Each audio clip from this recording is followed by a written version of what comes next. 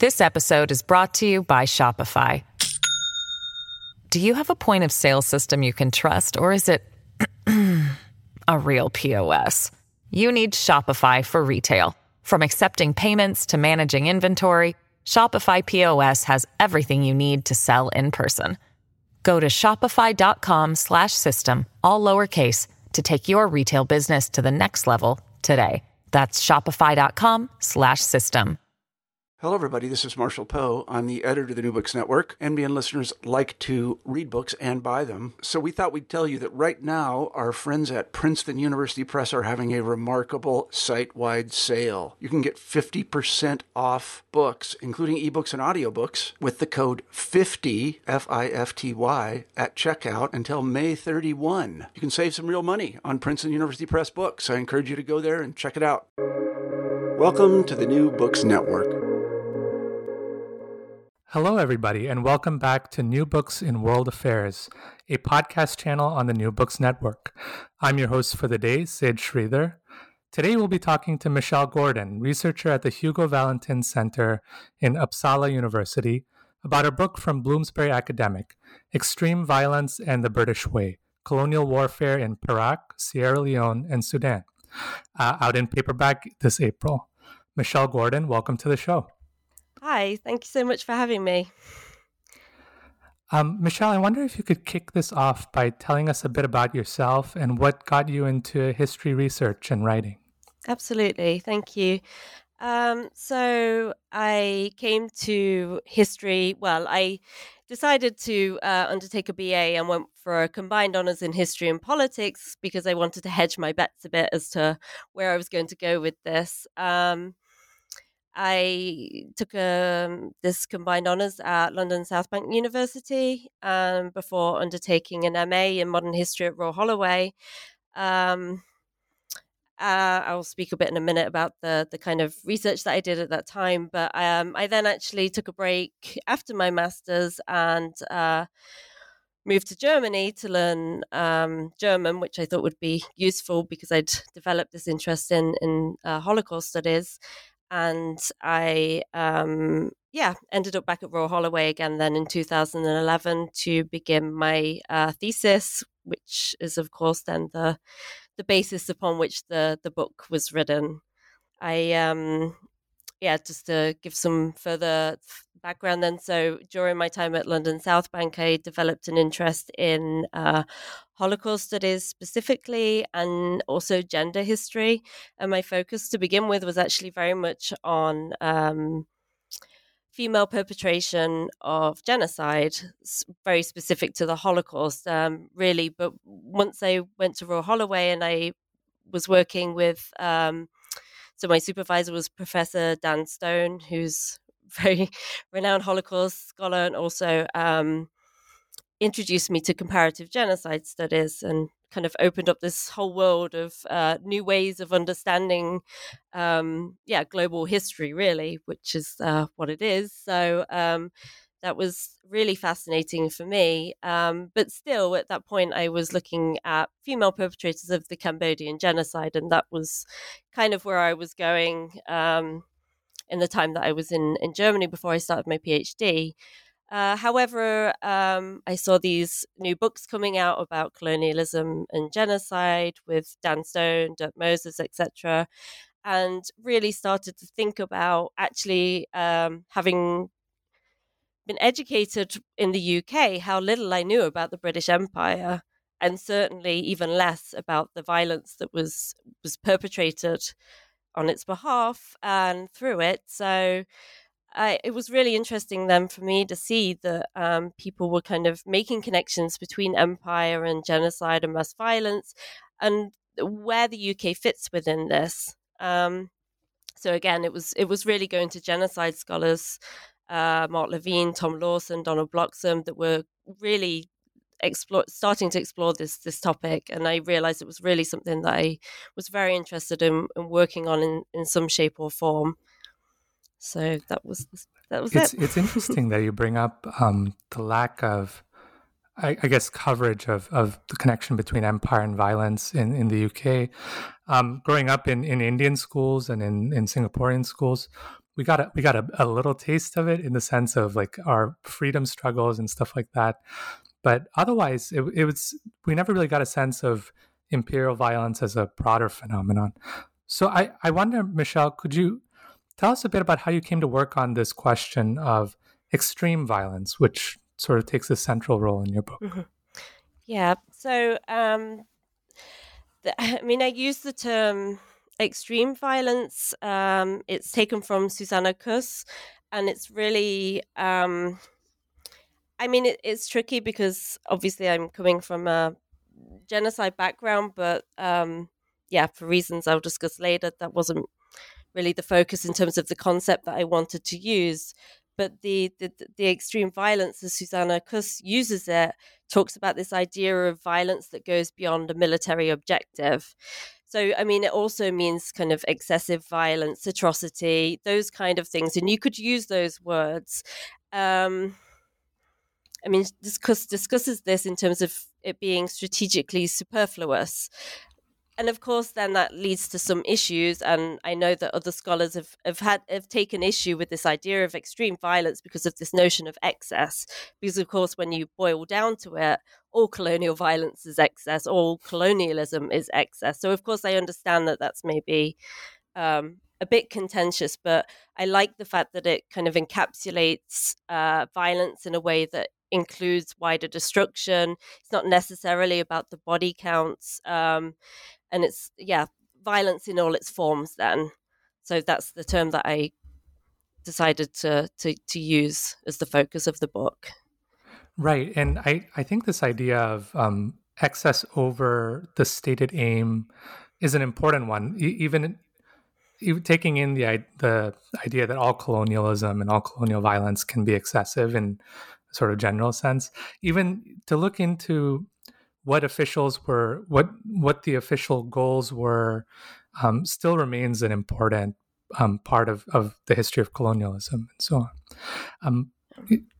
Yeah, indeed, and I think that we do at certain points have to obviously look at this through the eyes of the perpetrators, and I think it's that is the focus of the book. As important as it is to include the agency and viewpoints of the victims, of course, that's not really what this book is doing. What it's doing is trying to look at these British troops as perpetrators of extreme violence. And of course, then we have to think about how they justified that, rationalized that, and yeah, indeed. So, of course, it's excessive, but that's within the context in which we're looking at. So it makes sense. Perhaps it makes sense then to talk a little bit about how you came to choose these three cases of Perak, Sierra Leone, and Sudan for your work. Are these exceptional cases in the 19th century, or do they point to wider trends in the development of colonial, imperial, or state violence? So it's I have I think a rather odd answer to this, in the sense that the case studies, obviously at some stage they gained a momentum and a reasoning behind my choice of them, but initially it was a very arbitrary choice of, I really wanted to just take three completely seemingly random cases of British colonial warfare and violence and undertake this comparative study and test the question then, how, what are the mechanisms at play here? What are the dynamics of violence? Does it make a difference geographically or scale? All of those kinds of questions. So, really, perhaps I should now mention what the cases are so that I can explain why I came to them. So, the first case is the Perak War, which was 1875 to 76 on the Malayan Peninsula. And then we have the so-called Hut Tax War in Sierra Leone in 1898, continuing on in 1899. And the Anglo-Egyptian War of Reconquest in Sudan from 1896 to 1899. One of the parameters was that I was really interested in Dirk Moses' notion of racial century from 1850 to 1950, and of course the increase in the so-called scientific racism. I also was interested in this period because the British, by this point, contrary to what a lot of British history tells us, was extremely violent and even genocidal. This, of course, flies in the face of notions of British benevolence, the idea that the British weren't as bad as other empires, and these kind of meaningless tropes, frankly. I mean, this idea that we're supposed to have a pride in the British Empire and, that we should remove this shame. Obviously, my book contradicts those things. And I wanted to be very clear on the fact that, the fact that there was extreme violence was it's indisputable by the time period that I'm looking at. Of course, we have the genocidal violence against Tasmanians under the British government, the Indian Uprising of 1857, which is notoriously violent. So we have these kind of set precedents, which I didn't want to look into, but obviously I find it important within this time frame then what was happening. And indeed, to ask the question that you asked me, are they exceptional? That's what I indeed then sought to discover was whether extreme violence is exceptional in these contexts. That makes a lot of sense, actually, and it is really interesting how you sort of examine the idea of Pax Britannica from a very different perspective. The idea being that the 19th century was a century of peace because of British dominance. Your work is very interesting in how it sort of investigates that notion of what's going on actually in the colonial empire. Perhaps there then it's a good place to turn to your first case study of the Little War in Perak in 1875. What stands out about this war? Maybe you could give us maybe a brief overview of what's going on, and then tell us a little bit about what the key points that you take away from here. Yeah, great. Thanks. I'll try and give a brief overview. I obviously want to try and give enough that it's meaningful to people. So basically, Perak, as I said, is on the Malayan Peninsula. It was a focus of non-intervention in the 1870s. But we saw this increase of a few disputes going on. There was some violence between different trading groups. There was a succession dispute going on. And the Secretary of State for the Colonies, Lord Kimberley, sent the governor of the Straits Settlements out there to kind of see what was happening. His name, Governor Andrew Clark, he actually ended up then taking matters into his own hands, and he created the Pancor engagement in 1874, which sought to bring to solve these issues with the local chiefs, and it was very problematic for many reasons, including the fact that all the chiefs that were involved in this weren't even present.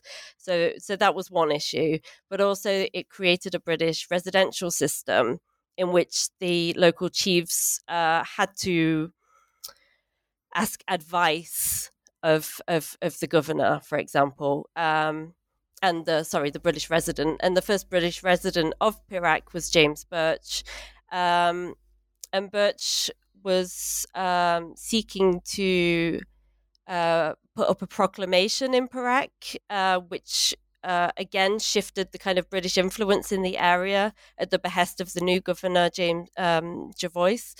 And this, it was already clear that there were issues locally, that they were obviously not happy with these incremental increase in British presence. And Birch was actually stabbed to death in the town of Pasir Salang. And very quickly then, a local governor from Penang Island decided to take a surprise assault on that area. And but then that was followed with an immediate military reversal. So they went in very fast to try and find the perpetrators, but 17 officers and men were killed, and this immediately led to this real sense of colonial insecurity on the ground, and this fear that they were being overrun all of a sudden by these so-called fanatical Malays. And I mean, this idea of running amok was very much present, and this fear on the ground then of losing control. And this sense of losing control then informs William Jervois's the new governor his sense of. It basically becomes a war that's not a war because there's barely any resistance, but they go in strong to try and fight any potential resistance, which is a theme that we're kind of identifying throughout the British Empire. This idea of it's not just what the natives do, it's what they may plan to do, and we need to go in with a heavy hand now. And Jervois was of the opinion that annexation was the answer to this, rather than the more informal ties that had been the intention. And this violence then was disproportionate, and the ways in which it was conducted included a blockade of the coastline, so that rice was no longer readily available. You had the general population fleeing into the jungle in terror, and they later came out emaciated and obviously in a very bad way. We see numerous villages being destroyed, and the British troops really describe the ways in which they would be met with no opposition, and yet they would still destroy the surrounding area. And actually the place where Birch was murdered, the village was repeatedly targeted. So every time villagers tried to rebuild their villages, the British just came back and burnt them down again. So it's these kinds of tactics, looting, obviously also. But the British kind of did this in the face of what we may say kind of guerrilla style tactics from the enemy. So without a clearly defined target for the British troops, then they obviously undertook this kind of scorched earth way of trying to suppress the resistance.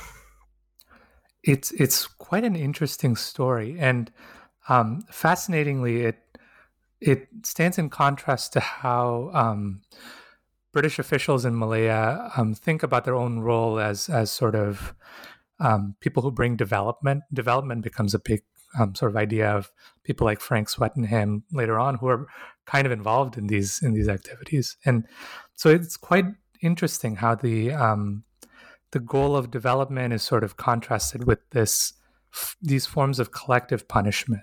Yeah, absolutely. And I think because obviously the whole rationale of this is this notion of a civilizing mission, bringing rule and law and order to a chaotic, savage, all of these senses and ideas. And obviously all of the rhetoric flies in the face of the realities on the ground.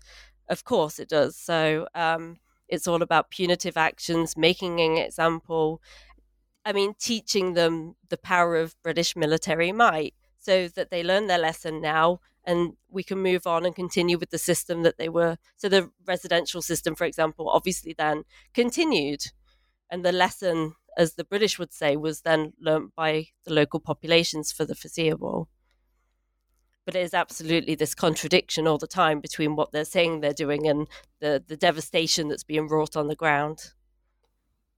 Perhaps this is a good moment then to transition to your second case study of the Hutt Tax War, or the so-called Hutt Tax War in Sierra Leone. What can you tell us about this case of extreme violence, and how does it sort of compare with the Perak case? Mm-hmm. Okay, well, the Sierra Leone case, I think, is really interesting because you have a situation in which with the Abolition Act, and so they create this, obviously Freetown as the Crown Colony for freed slaves. But then you have the hinterlands of Sierra Leone, which is where I focus on the protectorate that then becomes formed in 1896. And the violence in Sierra Leone is really there's a really quiet, incremental takeover, I would say, with the increase of British influence. And it includes things like these kind of divide and rule strategies, such as the frontier police, which are taken from other local groups, and then they apply pressure on the locals. And within this, in the establishment of the protectorate, then the governor, Cardew, introduces this house tax. And the interesting thing is that the local chiefs try in a myriad of ways to negotiate with the British, but it just falls on deaf ears because, aside from anything else, they're just so informed by these kind of racist notions of the fact that you just can't deal with these people. So even when they're trying to deal with them, they're not actually I mean, they just don't listen to their grievances. And actually, it's interesting because so we had this Baiburay who kind of leads this resistance, but his name is initially kind of circulating amongst the British, and they're aware of who he is as a warrior and such, and they they hear these kind of rumors going that he's against the tax, for example, and the British kind of show in their their writings that they feel now that force a show of force is necessary at this stage, and that these so-called ringleaders of the resistance to the tax are to be captured, dead or alive, for example. And some of Baiburay's they were called war boys, but they were throwing stones at the British troops, and then the British troops opened fire on them.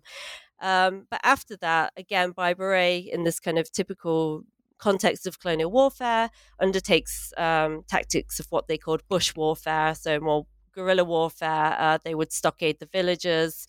They would try and use snipers against the British troops. And the British became so frustrated with this, they ended up changing their tactics and creating flying columns, which basically went out and decimated the local area.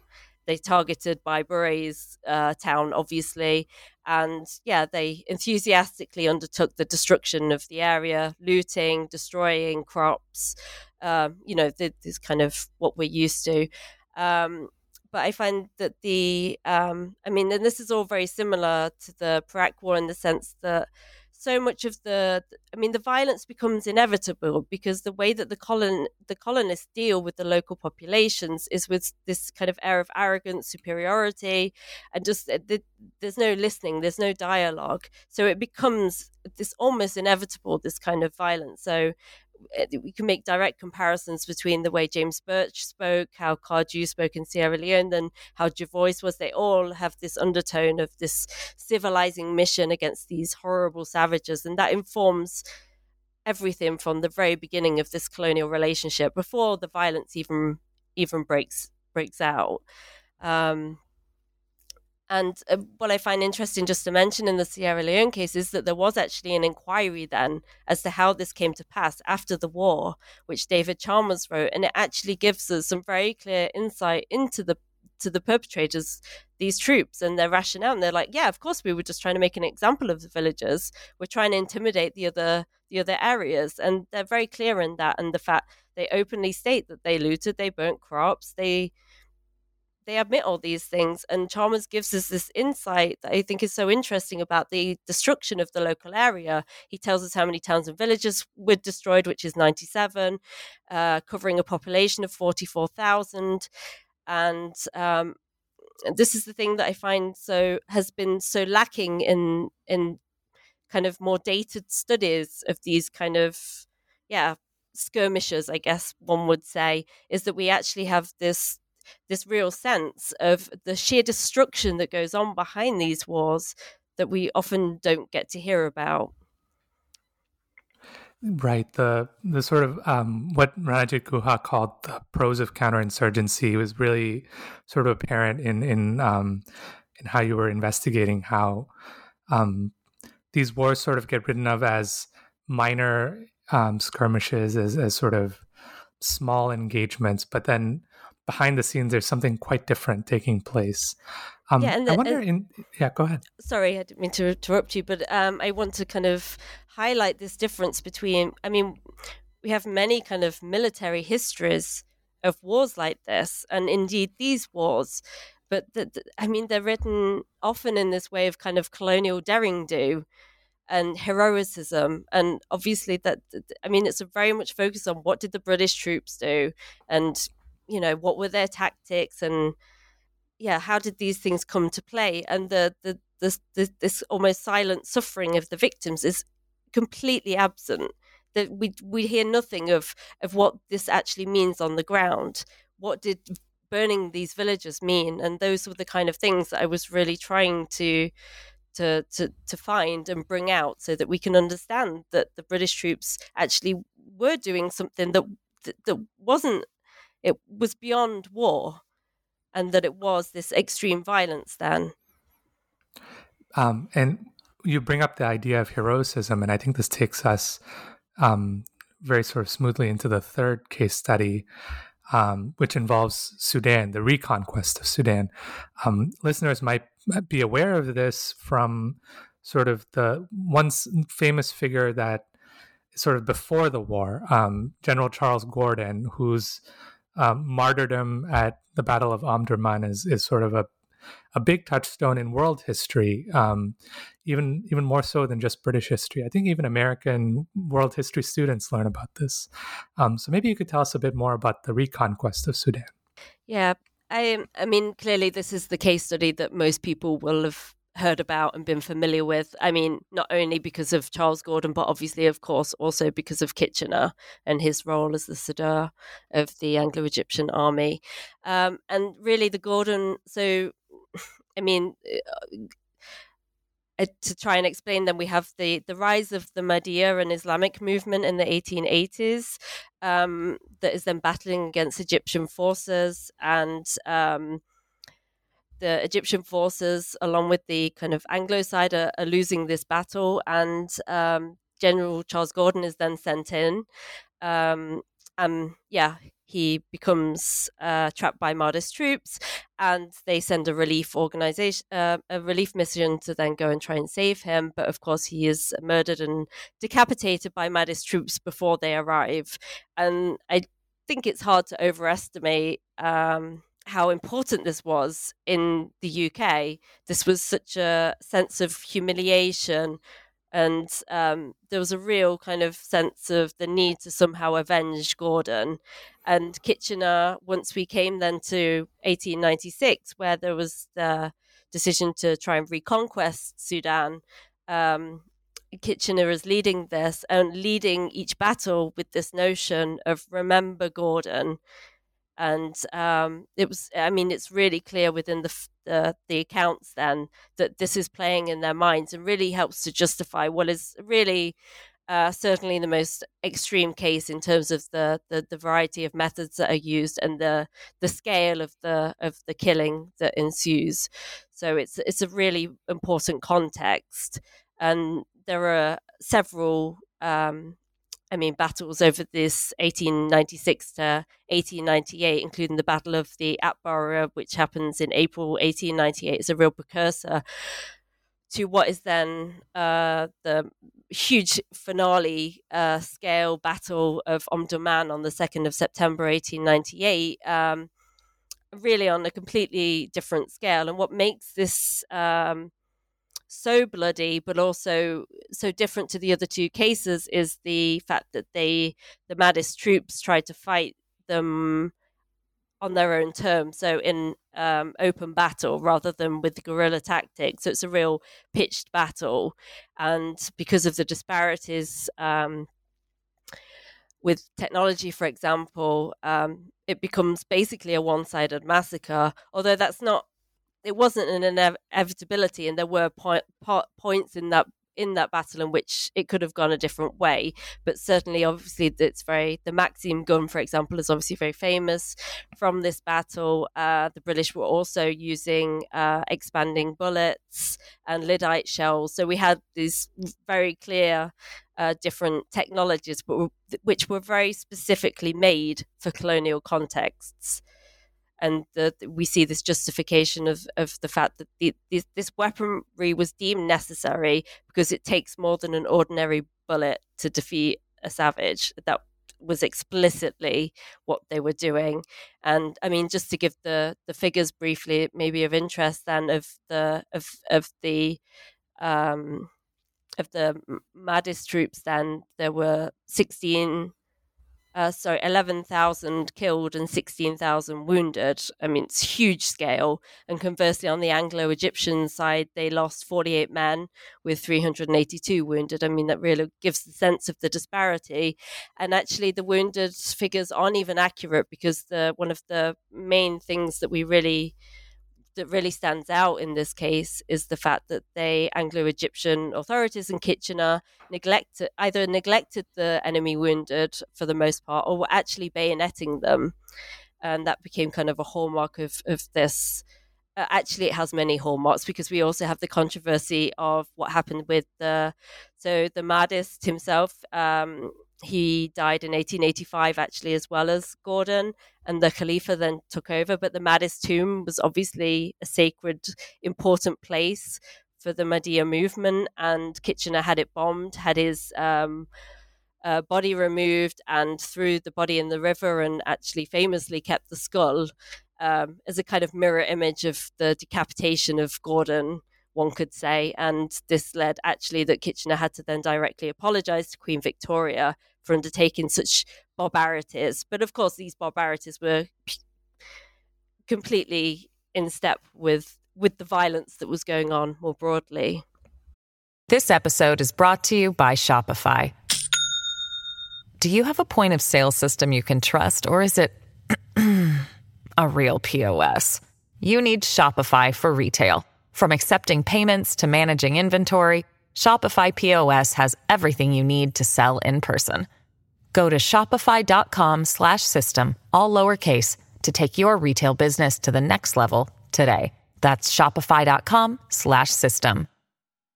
Right. And taking it in the context of all these other wars, like the war in Perak, the Hut Tax War in Sierra Leone, the outstanding nature of the quote unquote barbarity doesn't quite stand out as much. It does fit into a more general pattern, like you explain in your book.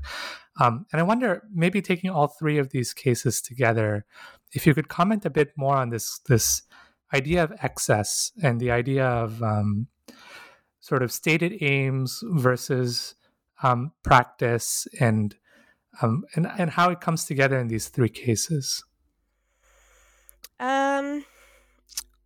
Well, I suppose there, before I answer that question, I just want to, you made the point of saying quote unquote, and just to be clear, if I ever say savage or barbaric, I'm clearly using inverted commas. I'm just, obviously, for those listening, that's implied. I hope that's clear. So really, I mean, the stated aims, there's a real contradiction, obviously. I mean, we see in the military reports that there are certain orders that are being stated, such as Javois saying, we're not interested in punishing the innocent. But then, of course, the actual, what happens on the ground then contradicts that. And he's well aware of the fact that it's being contradicted. Of course, you can't enforce a blockade and burn down villages without endangering the local population. That's not what's happening. And I think there's obviously a lot of euphemisms being used in these reports. There's also a lot of vague language being used, which the private letters that I read from soldiers are obviously giving us more detail of what the military reports don't necessarily discuss. But of course, there's also the stated aims then of London. And there's always this kind of tension then between the men on the spot and the periphery and those back in the metropole. And that's relevant for really so many ways, because alone inherent in the system is the fact that the colonists on the ground invariably end up with far more power than is necessarily intended, just because of the communication system. I mean, obviously they were using telegrams. It would take such a long time. And actually half the time, they may not even turn up. So in the case of Perak, for example, Javois writes back to Lord Carnarvon asking for extra troops. But at this stage, he doesn't even know what's happened. So he knows that Birch has been killed, but he doesn't understand.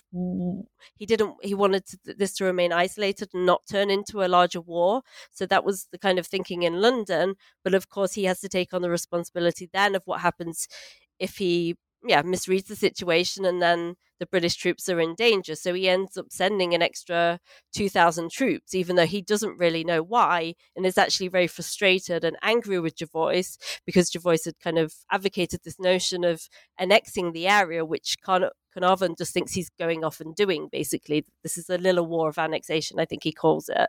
So that's one example. And there's real discrepancy between the political focus in London oftentimes and the colonists on the ground, and how they want to infiltrate this area and really establish their own power. Does that answer your question? Yeah, and I Okay. really liked how you brought up this idea of the man on the spot, something that historians working in South Asia, especially, but also in the history of colonialism in Africa and so on, are quite familiar with. Um, could you tell us maybe a little bit more about that notion of the man on the spot and its sort of prevalence across colonial sort of contexts? Because it's not only a phenomenon of Southeast Asia; it's also prevalent in other places, and it's tied to this notion of information gap. But there's also an ideology behind it, correct? Right.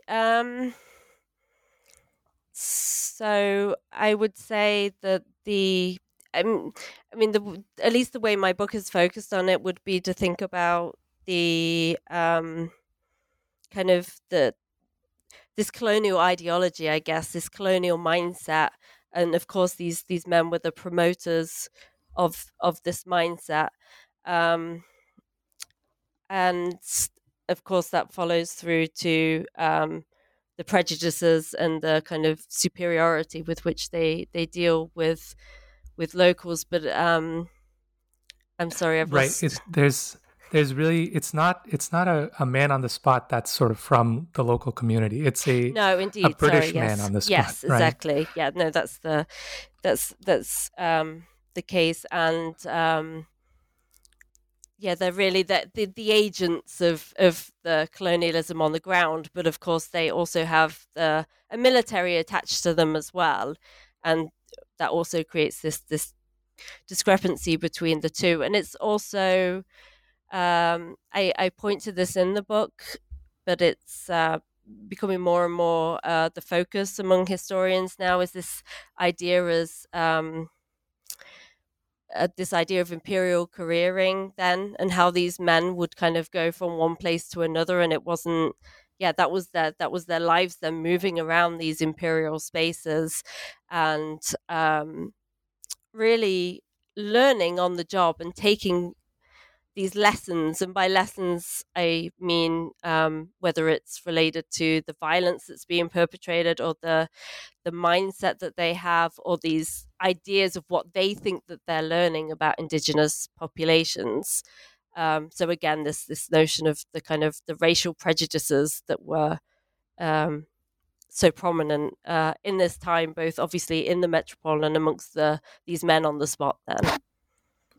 I'm really fascinated by this notion of the production of knowledge about colonial places, but also about colonial warfare and sort of the practice of war in colonial contexts. You talk about works of counterinsurgency like Charles Caldwell's Small Wars that in some cases continue to be used by tacticians and scholars of counterinsurgency. Could you tell us a bit more about the production of knowledge about war? Yeah, I mean, Charles Caldwell's book Small Wars is really the main text I would say at this time, but there are of course others like Garnet Wolseley's Soldier's Pocketbook for Field Service, for example, um, and of course not only British, we have German military manuals, obviously, and I mean my idea of questioning the British way of colonial warfare, of course, comes from Liddell Hart's idea of a British way of warfare.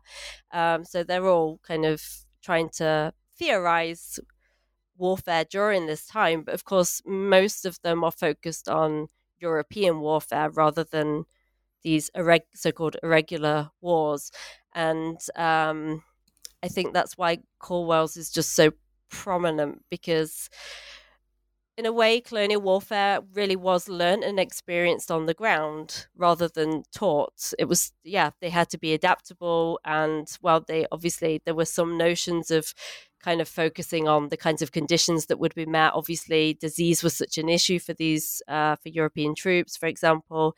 But yeah, Caldwell's book is really quite interesting in that it really takes an international perspective to all different kinds of irregular warfare. And also, in spite of what may have been said about this notion of British exceptionalism and the idea that they're somehow averse to extreme violence. Well, Cornwell's book very clearly shows that that isn't the case. I mean, he quite clearly states the fact that you have to destroy your enemy, and the ways in which you do that. You have to target those things that are precious to them, for example. And but it is really the main text of how we can see in black and white exactly how they thought about it in this time. I mean, you talk about counterinsurgency, of course, but I mean, that's what we had: the small wars, then we had colonial policing, and then it became counterinsurgency, and they're all informed by these same ways of thinking about how one defeats indigenous populations, which is why I think as well we see this consistency from start to finish. I mean, I talk about this idea of the colonial relationship being bookended by violence. It starts very violently and it ended very violently, even though, of course, we spent years telling ourselves that decolonization happened quite peacefully across the British Empire. That, of course, isn't true. And then we have the quotidian violence in between. And these things are so consistent over time because, the theories like Cornwell has were what were being repeated over and over again. So the dirty wars of decolonization were perfectly in keeping, for example, in Kenya, were perfectly in keeping with what had preceded it. Right. And even in Malaya, to tie back to your original case study about Perak. Yeah. I wonder, exactly. You brought up the sort of a comparison between German colonial violence and British colonial violence, but also inter-European warfare. Maybe you could return back to what you were talking about in the beginning about how you moved from the study of gender and the genocides and the Holocaust to this question of colonial violence, and maybe give our listeners sort of your thoughts on the relationship between these fields of historical study, but also of how we think about the Holocaust, about genocide, and about colonial war. Okay. I have lots of things to say on this, but I'll try and keep it brief. But I want to just state beforehand, to be clear, that while I come from a background of Holocaust and genocide studies, the book is very much focused on the British Empire. It's very much about the extreme violence perpetrated in the British Empire. That being said, I think that the British Empire is very significant in thinking about European violence. It was such a huge entity and so very violent that, of course, has to be relevant to how we think about the development of processes of dynamics of violence. But really the field, Hannah Arendt had her famous boomerang thesis and this notion of fascism then on European soil being European colonialism come back to Europe. And as scholars have been kind of picking that up over the last decade or so, people have really been looking at this notion of the relationship between colonialism and genocide. And it's also the case that people the focus to begin with, I should say, was German colonial violence, because, of course, we have the Herero and Nama cases of genocide, the first genocide of the 20th century. So it was logical, of course, that people looked at German colonial violence, but then we see this development of a continuity thesis to try and argue direct links. And within this discussion, then there were critics saying, well, what we need then is more kind of synchronic comparisons to make these ideas meaningful. So, of course, if German colonial violence actually turns out not to be exceptional, then that clearly has an implication. And I think as well that genocide scholars have shown that genocide is inherently colonial. So if that is the case, then is colonialism inherently genocidal? And this has been taken up by many genocide scholars. And while I'm certainly not arguing my cases to be genocide, they are not. But there's clearly an intimate relationship there between genocide and colonialism, which I think is worth testing. And I think this kind of lens of genocide can help us to see different dynamics of violence in colonial contexts that we may otherwise miss. It obviously doesn't explain everything, but it's one way of doing it that I think can be very fruitful and is very fruitful. And again, with the, with the Holocaust, actually, it was the case that Hitler dismissed German colonial violence as having failed, and he did look to other kind of examples, including the British Empire. And for him, there was a logic in both the British Empire and how the Nazis thought about racial hierarchies. So it's interesting, these crossovers. Of course, the British Empire does not explain Nazism, it doesn't explain the Holocaust, but they're not as disconnected as maybe people like to think. Right. And you do a really good job in your book about giving the readers a sense that people are learning from one another in the especially in the side of the empire. Perhaps you could talk a little bit more about this idea of inter-imperial sort of learning, the notion of imperial spaces and things like that.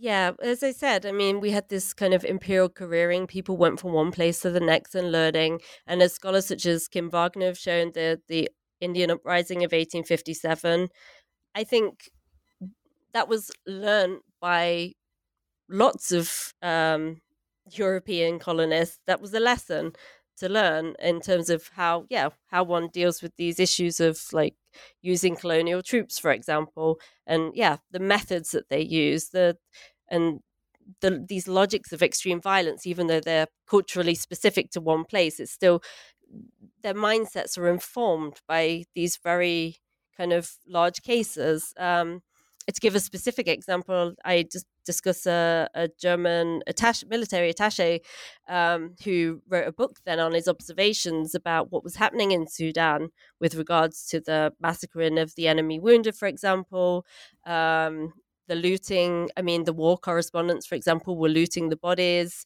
Again, these are the ways in which we can find specific notions of consensus, I guess, between European colonists that they have observers. They're learning from each other, and as Ulrike Lindner has shown, that the British Empire, the Germans were trying to emulate that, so they were very much looking to each other. And not only that, the British troops themselves then, I have the example of Carleton, who was both in Sudan and Sierra Leone.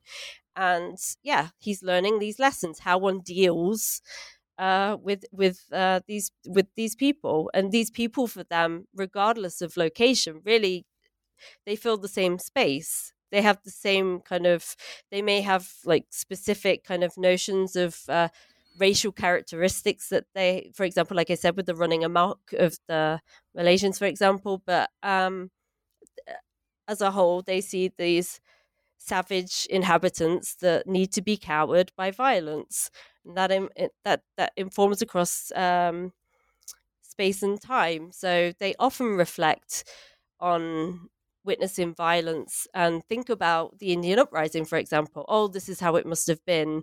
Those kind of things. You see that there's this notion of space that goes beyond the specifics of where they are.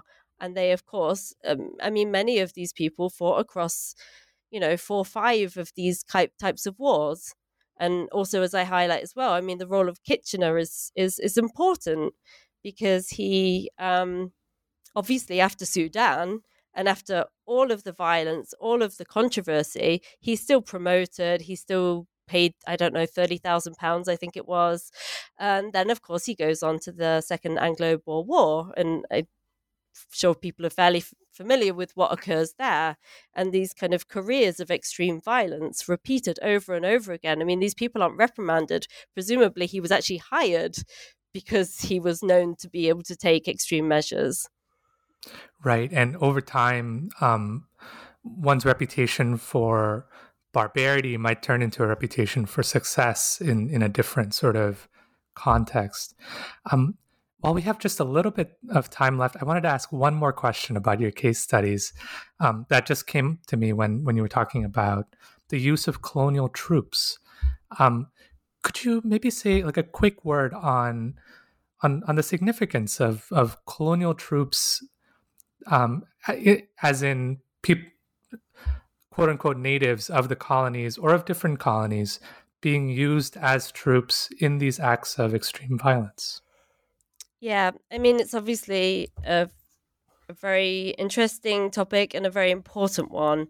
I think not least because what we try and fight to include in works of colonial history is this issue of indigenous agency, which of course that speaks to, but it is very much kind of lacking in our histories now, and it's also can be quite difficult to find in the so-called colonial archives, and trying to get the perspectives of these men can be very difficult to do, and clearly more needs to be done. I mean, there are some examples, but we're still always limited by the cases. But for example, Ronald Lamoth has talked about the Sudanese soldiers that fought in the Anglo-Egyptian reconquest in Sudan, for example.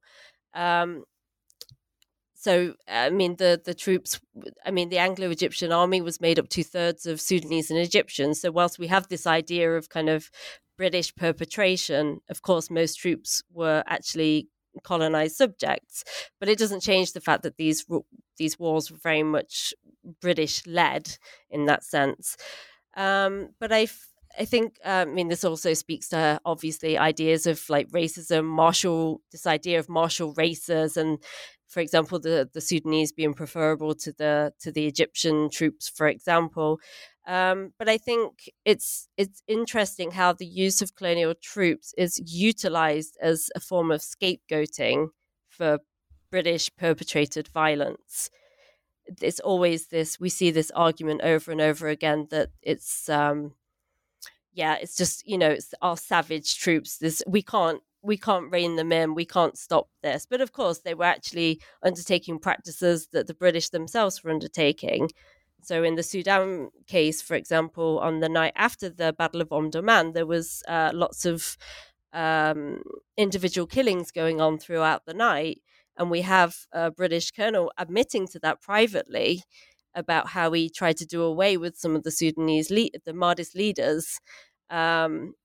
But of course, when you see that in terms of the rhetoric, it's the Sudanese taking revenge. But this was all informed by what was sanctioned by the British. So I mean, it's obviously, like I said, there needs to be a lot more work on this. I just think that it has to be done carefully, because I mean, for example, Tanya Burra talks about this notion of a kind of Africanization of European tactics, and I think obviously we need to be showing the significance of these colonial troops, but not in a way that kind of replicates almost the arguments of the time that, well, the warfare developed this way because these indigenous troops were involved, if that makes sense, to kind of, again, this kind of scapegoating of savage methods, or such perceived. And I think it's also important, this notion of civilized warfare, and how this just wasn't deemed applicable for colonial contexts. Well, Michelle, we've taken up a lot of your time. Perhaps we could wrap up with this last question. What are you working on now? Okay. So I'm kind of sticking with this theme, and actually my current project is a development really of the final chapter of the thesis, which was to look at the notions of relations between colonial warfare and intra-European warfare in the 19th century. So to think about cases in which intra-European warfare was often more violent than we like to think, at the same time as people were trying to humanize warfare and talk about this idea of humane warfare and progress. So there's a contradiction there. So that's what I'm working on now, and also specifically with the Boxer Rebellion to again think about these ideas of exceptionalism, because there were it was a I mean, there were British troops there, German troops there. I mean, it was a 7-state alliance, and how we can look at that in terms of a consensus of violence. So that's what I'm doing at the moment, but I'm also in the process of bringing out a co-edited volume on colonial paradigms of violence, looking at the Holocaust, genocide, and mass killing, together with Dr. Rachel O'Sullivan at the Holocaust Center in Munich. So that's really an attempt to bring more of these debates together, bring scholars together that are imperial historians or Holocaust scholars, genocide scholars, and try and find ways that to look at this mass violence and colonialism in various ways, and what it really can tell us about the dynamics of mass violence. Michelle Gordon, that sounds fascinating. And I can't wait to read more of your work, including this edited volume that's coming out this year. Thank you for being on the show today and talking to us about your book from Bloomsbury Academic, Extreme Violence in the British Way, Colonial Warfare in Perak, Sierra Leone, and Sudan, coming out this April in paperback. I really enjoyed our talk. Take care. Thank you so much.